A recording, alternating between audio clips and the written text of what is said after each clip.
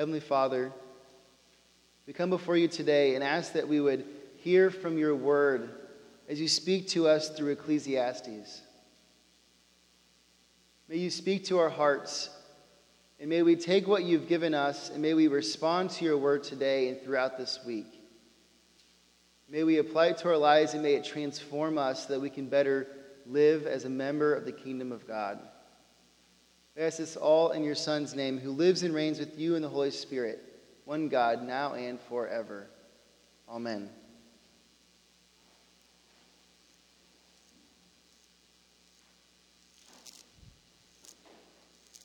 So one thing that Megan and I have been realizing, or at least I've been realizing, is that we have a lot of stuff.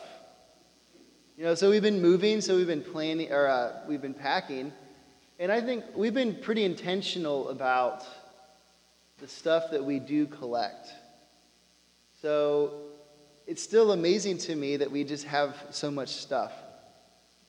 I mean, because we've moved into the parsonage, but we have a lot of things just kind of around in our apartment that we have to pick up this week and the next couple days.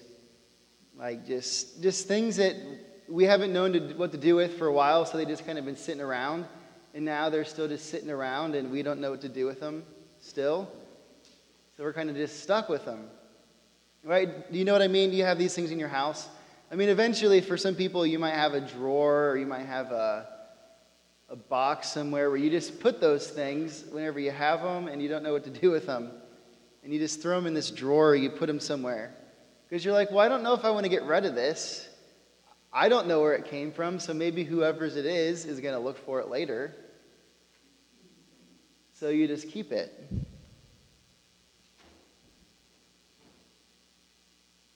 When I think about that, it just makes me think about the amount of things that we have in our society, and really just the great wealth that we live in without even realizing it. We might not have as much wealth as the owner of Amazon, or the CEO of Amazon, or what's his name? The guy from Microsoft. Can't even think now. Bill Gates. We may not have as much money as Bill Gates, or the guy from Tesla, or any of the athletes that you can think about. But just because we don't have that much wealth doesn't mean that we don't have a wealth of things that we have in our life.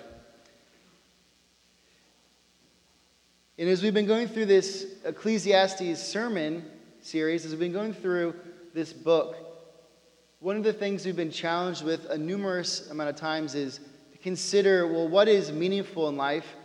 What brings us profit, or what gains profit, or in the end, what actually leaves meaning? So what can you set out to do in life that will leave a profit at the end?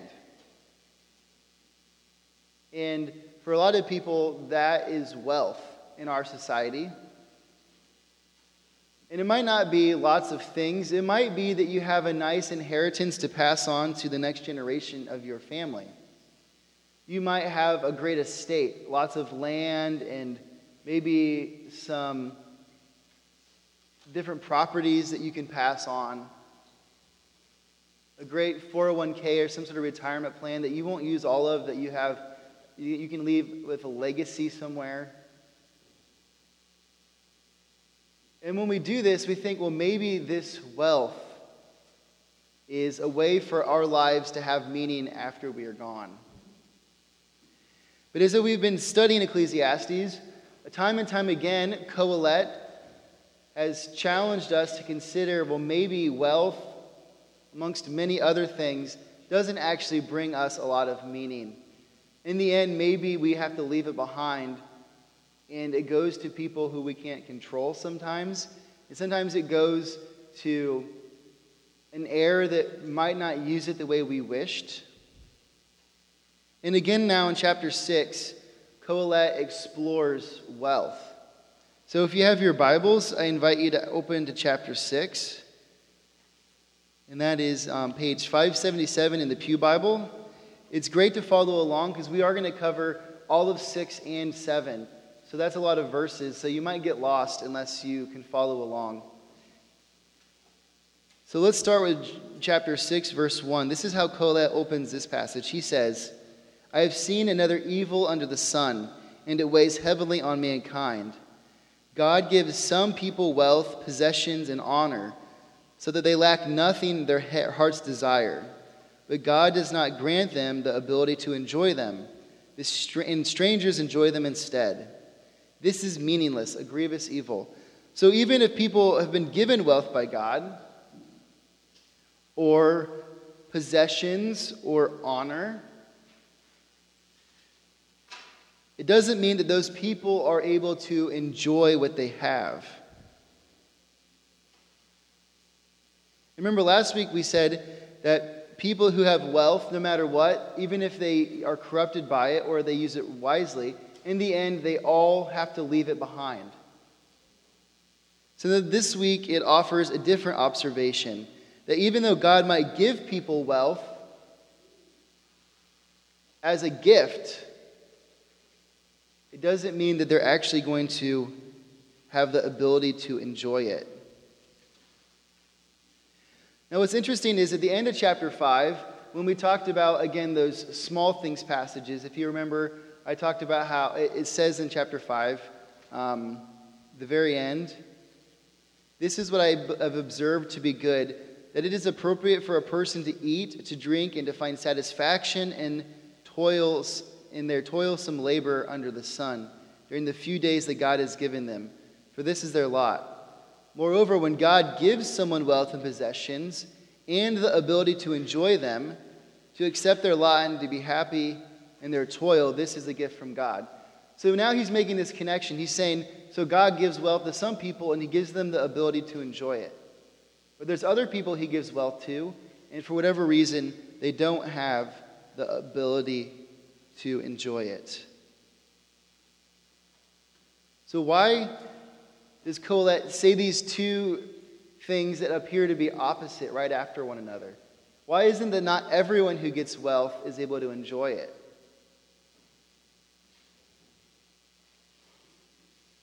Now, it's hard actually to pinpoint why this is. And this is why Ecclesiastes becomes such a difficult book to read. But that difficulty and that confusion, that how come some people have wealth and they enjoy it and they just see it as a gift, and other people don't enjoy it even though it has been a gift, that's sort of the point. Because for Colette, he's looking at life and he's trying to discover meaning. And he's saying, you know what, I look and I see so many different circumstances. And it makes him think, well, maybe there really isn't any meaning. Maybe it all is just as he says at the end of verse 2, this is meaningless, a grievous evil. Maybe it's just that some people end up with one thing and other people end up with something else.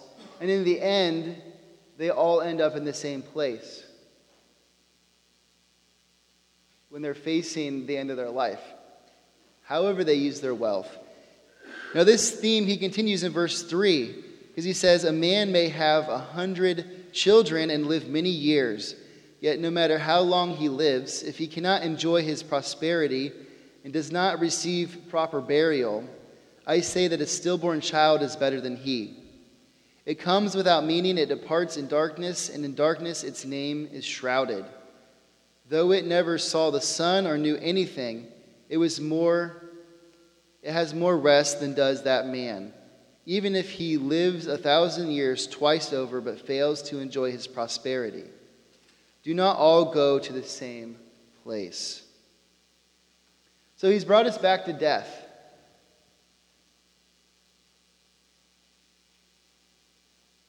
In this time, there is an heir to receive wealth, which he would think would be a good thing for Colette, because it means that at least you can pass it on. But he says, even if you have wealth to pass on, but you do not receive a proper burial, it's not going to matter. Now, for us, this doesn't make a lot of sense, because we don't really think about proper burials or improper burials.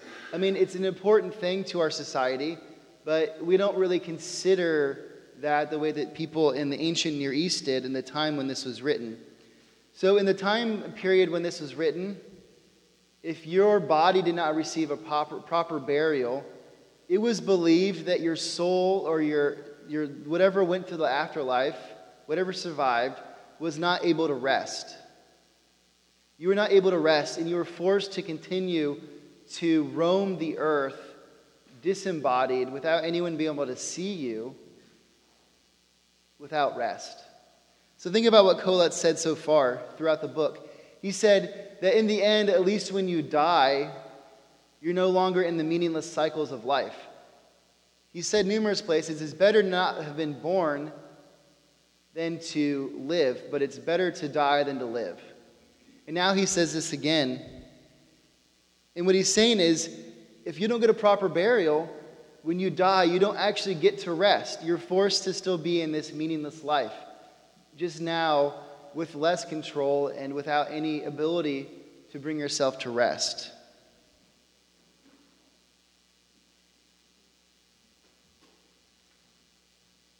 So this is another tragic conclusion, because what he ends up doing is comparing someone who has lived to a stillborn baby. And this is one of those passages that when you read it in the Bible, you really don't know how to handle it. And to be honest with you, I don't know how to handle it either. And because when you read it, it doesn't seem like Colette is taking seriously the circumstances of people who have been in that position. Because he says that the baby it comes without meaning, which is not true. It departs in darkness. In darkness, its name is shrouded. Though it never saw the sun or knew anything, it has more rest than does that man. But for a family who has lost a child in this way, or even had a miscarriage, it's not something that you take lightly. So what is Colette actually doing?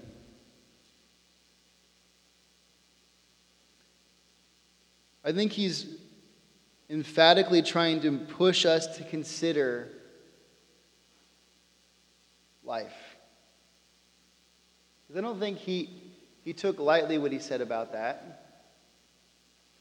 Think about all the tragedy involved in losing a child like that. Now, to say that that's better than for the child to have born and lived, for most people, they would say, I don't think that's true. I would long for my child to be here with me. But I think it does force us to consider, do we sometimes feel that way? Do we sometimes feel like maybe it's just better to be dead? Because there's a lot of people who face suicide and choose that place in life. It's not an uncommon problem. And maybe some of you out there have felt this before. You felt something like maybe life is meaningless. Maybe there's no point to live. And for Colette, he says, you know what? You can have as much wealth as you want.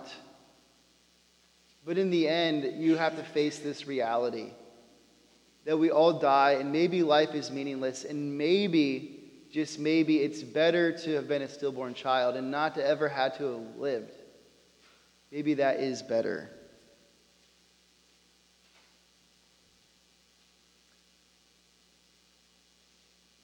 So for Colette, again, the answer when we look for meaning, is it in wealth? And his answer is no.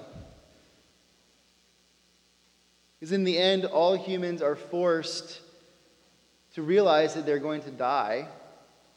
And he says, you know what, if you don't get a proper burial, then you are going to be forced to continue on this life until your body is able to put it rest. Now, for us, we don't believe that this is true, and I don't. There's no theological reason to believe that if your body is not properly buried, that you will not be able to rest. I don't think that's true. But that being said, the point is still the same. Wealth is meaningless because in the end we are forced to leave it on earth after we die. Now, Colette continues his theme if we go into verse 7. So if you want to follow along with chapter 6, verse 7, he says this. He says, everyone's toil is for their mouth, yet their appetite is never satisfied. What advantage have the wise over fools? What do the poor gain by knowing how to conduct themselves before others? Better that the eye sees than the roving of the appetite. This too is meaningless, a chasing after the wind. Whatever exists has already been named, and what humanity has been known, and what humanity has been known. No one can contend with someone who is stronger. The more the words, the less the meaning. And how does that profit anyone? For who knows what is good for a person in life? During the few and meaningless days they pass through like a shadow. Who can tell them what will happen under the sun after they are gone? So now Kohelet's continuing. What he's doing is reflecting on all of our human experience. And what he's saying is we all have the same needs, and we're all in the same boat. So no matter what you have, wealth or if you're poor, we all need to eat. And in the end, we can't escape the cycle of life. And this idea, again, of nothing new being created comes up again. Now, we've talked about this is the third time now, where there's nothing new under the sun. Now, the idea, again, isn't that we don't create new technology, but that our technology continues to seek to answer the same questions over and over again. Every generation tries to offer their answer to the challenges that we face as humans. And every generation, though they might offer a different answer, can't get it figured out.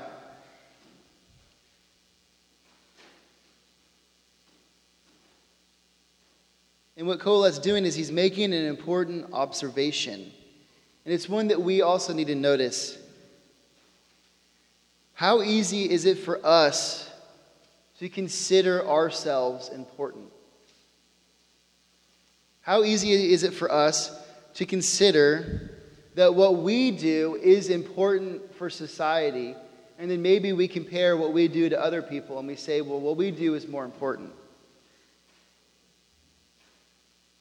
But while it's easy for us to fall into this trap, what Kohelet's observing is that we all, in the end, have the same needs. We're all human, and maybe the striving we do to try to create solutions and to make a difference, in the end, maybe it's just another answer that's been offered before in a different way. Maybe the work we've done will turn out to be meaningless. Now, that might be a little bit too far of a statement, because remember I've said before that even though this is what Ecclesiastes is saying, we need to consider how that actually fits with what we believe about God. Because in the end, there's going to be a resolve.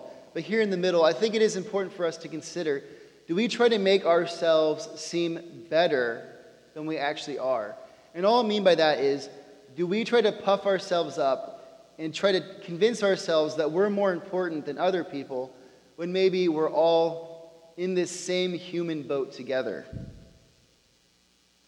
Well, I think that's where Kohelet's pushing us. Because not only do our lives end in death, but we all have the same needs. And we never know if what we do really will be important. So what Kohelet's really doing is he's taking apart any chance we have of holding ourselves over other people. We're all in this life together. And it might just be that we're in this life together is meaningless. So Kohelet, again, and now this has been the theme every week. He digs us into this hole, and then we have to try to figure out a way to climb out. And in the last couple weeks, it's always been kind of the same answer. Eat, drink, and be merry. Enjoy your life. Enjoy the small things. But this week, there actually is a different answer. So if we take a look at chapter 7, verse 1, he continues by saying this. He says, "A good name is better than fine perfume, and the day of death better than the day of birth. It is better to go to a house of mourning than to go to a house of feasting. For death is the destiny of everyone. The living should take this to heart. Frustration is better than laughter because a sad face is good for the heart. The heart of the wise is in the house of the mourning, but the heart of the fools is in the house of pleasure.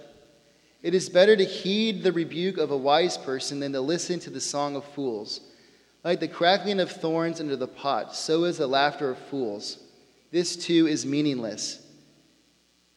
Extortion turns a wise person into a fool, and a bribe corrupts the heart. The end of a matter is better than its beginning, and patience is better than pride. Do not be quickly provoked in your spirit, for anger resides in the lap of fools.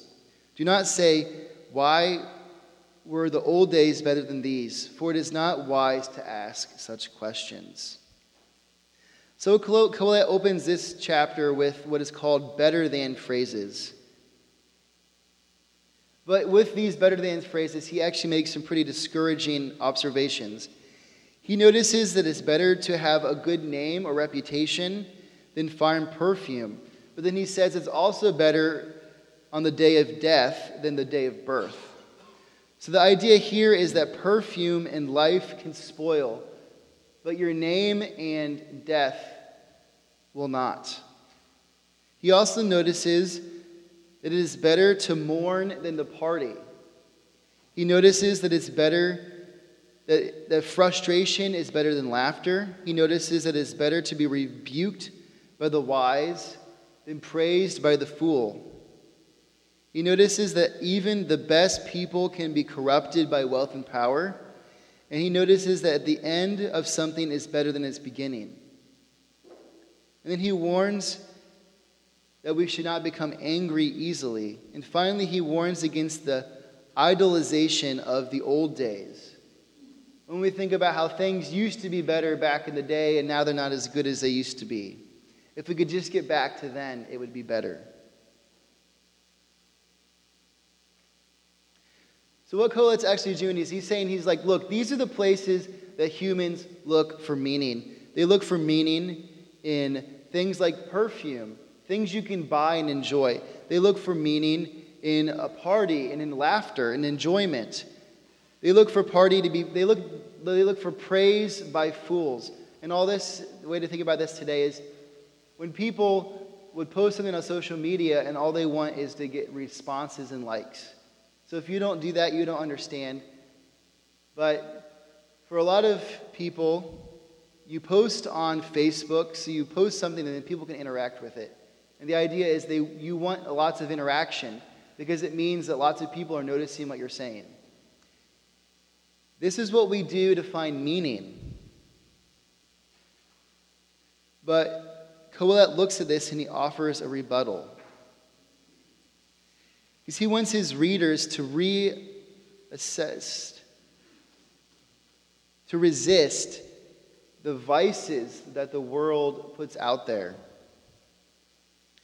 He wants us to consider what people turn to when life feels meaningless. And he wants us to say, well, maybe that isn't where we should turn.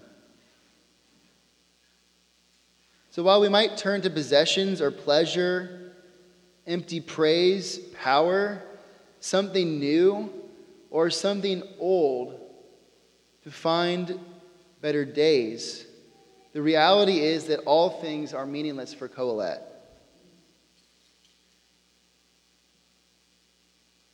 Now, it's not fun to hear this, but it's important for us to realize where we might actually turn in our lives to find meaning. But he doesn't end there. And in verse 11, he continues. He says, "Wisdom, like inheritance, is a good thing and benefits those who see the sun. Wisdom is a shelter as money is a shelter. But the advantage of knowledge is this: wisdom preserves those who have it." So now he's brought us back to wisdom. Wisdom was a theme from chapter 1. And he said it's better to have wisdom than folly, but then in the end, maybe wisdom's meaningless. But now he's ready to consider wisdom again, because maybe it will bring meaning in life. And he continues in verse 13, he says, "Consider what God has done. Who can straighten what has been crooked? When times are good, be happy. But when times are bad, consider this: God has made the one as well as the other. Therefore, no one can discover anything about their future in this meaningless life of mine. I have seen both of these, the righteous perishing in their righteousness and the wicked living long in their wickedness. Do not be over righteous, neither be over wise. Why destroy yourself? Do not be over wicked, and do not be a fool. Why die before your time? It is good to grasp the one and not let go of the other. Whoever fears God will avoid all extremes. So this section doesn't really make sense with what Colette had just said, because he goes from praising wisdom to questioning its value, and he also even questions the value of righteousness, and he questions God, the way that God acts in the world.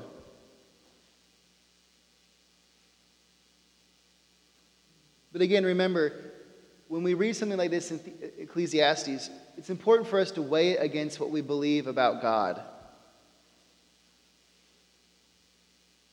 Because sometimes Colette's theology might not actually fit ours. And remember, there's a frame editor, someone on the outside who has taken this and compiled it. And in the end, they're going to place Colette's words against their own and challenge us to consider the conclusion that they draw. But what I think Colette is doing is hedging his bet. He's not willing to invest anywhere fully. He doesn't want to go all in with anything. He doesn't want to go all in with wisdom. He doesn't want to go all in with righteousness. He's afraid to even go all in with God. He says, you know what, I look at life and I see these different things and I see how sometimes people live a righteous life and in the end they might get what they get and it might not be that great. He says, I see people living a wise life and they have the same results. So Colette doesn't want to push wisdom too far. He wants to have limits on where he invests his life. In 19, he continues of chapter 17, verse 19. Wisdom makes one wise person more powerful than 10 rulers in a city. Indeed, there is no one on earth who is righteous, no one who does what is right and never sins. Do not pay attention to every word people say, or you may hear your servant cursing you. For you know in your heart that many times you yourself have cursed others. All this I tested by wisdom, and I said, I am determined to be wise, but this was beyond me. Whatever exists is far off and most profound. Who can discover it? So I turned my mind to understand, to investigate and to search for wisdom in the scheme of things, and to understand the stupidity of wickedness and the madness of folly. I find more bitter than death the woman who is a snare, whose heart is a trap, and whose hands are chains. The man who pleases God will escape her, but the sinner she will ensnare. Look, says the teacher, this is what I have discovered. Adding one thing to another to discover the scheme of things, while I am still searching, but not finding. I found one upright man among 1,000, but not one upright woman among them all. This only have I found. God created mankind upright, but they have gone in search of many schemes. So, who here is now lost? It's okay to say that. This is the kind of thing we read in the Bible when we get frustrated, and then we say, this is why I don't read the Bible. Right? It's okay to say that. Because I've, gone to school to study these things, and these kind of passages are just hard to deal with. Because he goes from wisdom being good to wisdom maybe not being good, to now saying, well, wisdom makes one wise person more powerful than 10 rulers. So now wisdom's good again. But then all of a sudden he talks about this woman who ensnares a man, and a wise man is able to avoid this woman, and an upright man can escape her trap. And then he basically implies that there's no good woman on earth, and that all women are out to ensnare men. At least I'm sure that's how some person has applied this passage. And I'm going to be honest, I don't actually know how to handle this very well either. But what's important for us is to look beyond the details to the bigger picture. Because remember, Kohelet is hedging his bet. That's why he questioned wisdom after saying that it was worthy.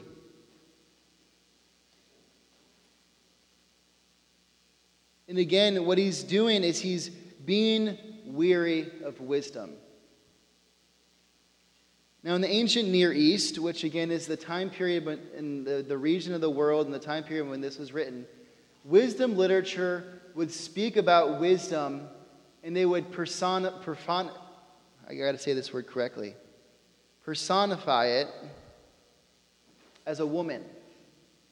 So personify just means that wisdom would be given a human character and human traits in the story. And wisdom was always female. So what I think Kohelet is actually doing here is he is telling us that wisdom, just like anything else, can be a trap if you're not careful. It can draw you in. But the wisest people don't let wisdom become a trap.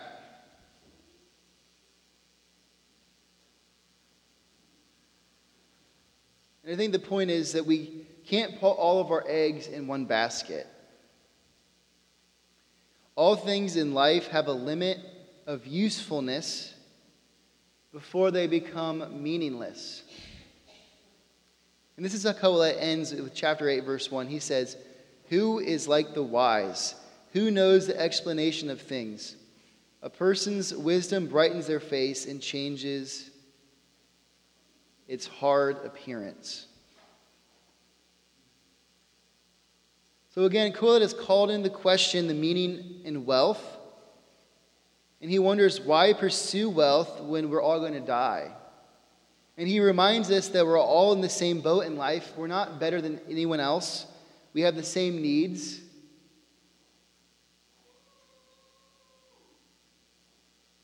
And then he says we're not going to find meaning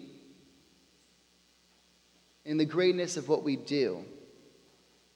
But he does say maybe, just maybe, there's a glimmer of hope in wisdom. But he does, remember, hedge his bet and warn us to not let wisdom become a trap like everyone else. So I think one way we could think about this is what Kohelet is saying. He's saying, while wealth is worthless, wisdom is worthy.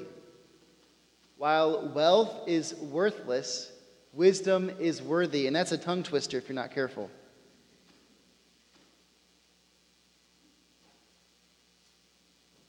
So we're not to the end of the book, so I can't give us the conclusions we all want.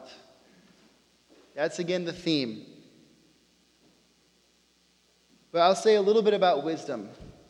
Wisdom, I think, is connected to what we've been talking about with the small things. Because seeing the small things as God's glory and God's gift to us and ways for us to encounter his glory and share his glory with other people, those small things, when we come to see them in that way, what we're actually doing is using wisdom to see the things of God. So in enjoying the fruits of our labor that God has blessed us with, in enjoying relationships, and in enjoying the things that we are able to buy with our hard work, it's important for us to remember that we enjoy these small things not for pleasure's sake, but because they give us a glimpse of God's glory. And remember, there's going to be resolution to all of this and a fuller picture at the end. But maybe just wisdom and being wise is learning to see how those small things point us to the meaning in life. Wisdom is about seeing the world the way it is. It's about seeing the small things as they are. Glimpses of God's glory. It's about seeing the things that the world sells us as meaningful as actually a lie. This doesn't mean that in the end that the things that we serve are in themselves meaningful. But whenever we see those things through the eyes of the wisdom of God, we can see how maybe they offer meaning in the glory of God. So while wealth is worthless, wisdom is worthy. It's worthy when we begin to see through the wisdom of God the way the world really is. So what does this world look like? We've just got glimpses of it, and we have to wait until the end of Ecclesiastes to have some resolve. But maybe there's a little bit of worthiness in wisdom. Let us pray. Heavenly Father, we come before you as your people, and we ask that you would give us your wisdom to see the world the way it is. May we see the small things as gifts from you. May we see them as ways to enjoy relationships and to enjoy your love and your blessing. May we see the lies of the world as they are. May the wisdom that you've given us lead us in life. And may you continue to help us grow in this wisdom. May we continue to grow in the knowledge of you and to see how your world is made through your eyes. We ask this all in your Son's name, who lives and reigns with you in the Holy Spirit, one God, now and forever. Amen.